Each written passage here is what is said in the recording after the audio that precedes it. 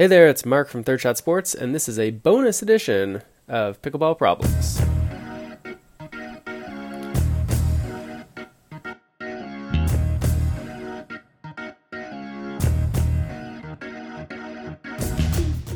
Now, normally on this podcast, what we do is we have you send me a voice memo to mark@thirdshotsports.com and to tell me about one of your pickleball problems, to ask me a question about equipment or etiquette, technique or tactics, anything you want about pickleball.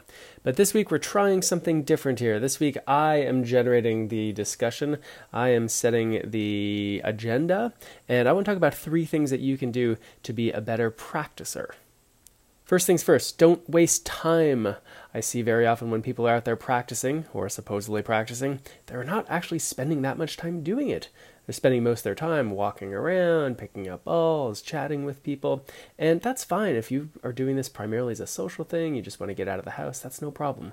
But if you really want to improve, you got to put in that time and make that time count. This is something you see that the best players do really well. So how can you not waste so much time? Well, I've got 3 tips for you. First, hustle to pick up the ball. So if a rally ends and the ball goes to the back of the gym or the fence or wherever it is, don't just walk to get it. Hustle to get it. Have a little jog. The sooner you get that ball and you get back to the court, the sooner you can keep the drill going. And that's good for you and your partner. Speaking of your partner, you should focus on them and focus on yourself. Don't worry about the other courts, what's going on, or even if you're sharing a court with 2 other people and doing drills side by side, don't worry about those guys. Worry about you and your partner. Stay focused on them so you both get the most out of it. And finally, have extra balls. There's no rule that you can only practice with 1 pickleball. So if you've got a pocket, great, put it in there, or even just put an extra ball in your hand. And that way, when that 1 ball does go out of play, you don't spend all your time waiting for your neighbors to pass it back to you. You just grab the second ball out of your pocket and keep the drill going.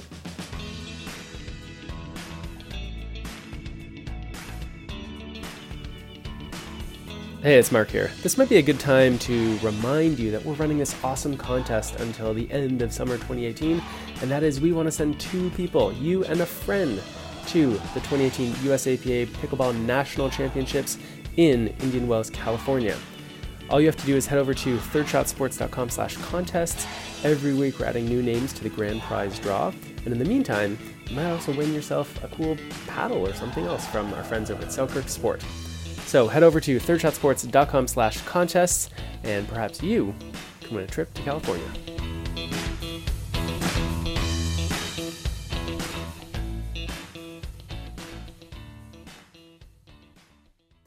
The second thing you can do to make sure that your training is meaningful is to make sure you have a plan.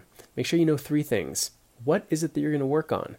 Is our focus right now on hitting drops, or is it on hitting drives? Are we working on playing lobs, or are we working on returning serves? Let's make a plan about what it is we want to work on.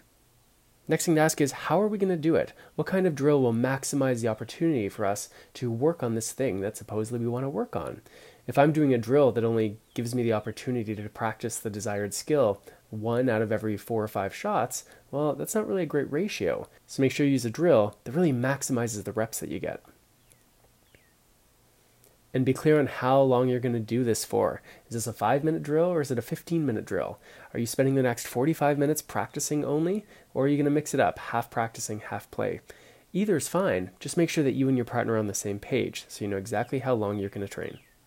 And finally, if you want to get the most out of your training, stay focused. It's not just about getting reps when you're out on the court. It's about getting high-quality reps. So if you're distracted by other things that are going around on other courts, or if you're thinking about what you got to do after practice is over, or you got to pick up the kids from school, all these distractions, and I get it, life sometimes gets in the way of pickleball, but all these distractions are getting in the way of you getting the most out of your practice session. So set aside some time and go out there and make sure you're not just getting reps, but you're getting high quality reps. All right, that is it for this brief edition of Pickleball Problems. I would love to have some more questions from you, our listeners. Send me a voice memo. If you don't know how to do that, just open up your phone and say, "Hey Siri, open voice memo," and it's amazing what she can do. Just email it to me, mark@thirdshotsports.com, and I will be happy to talk about your pickleball problem next time on the show. See ya.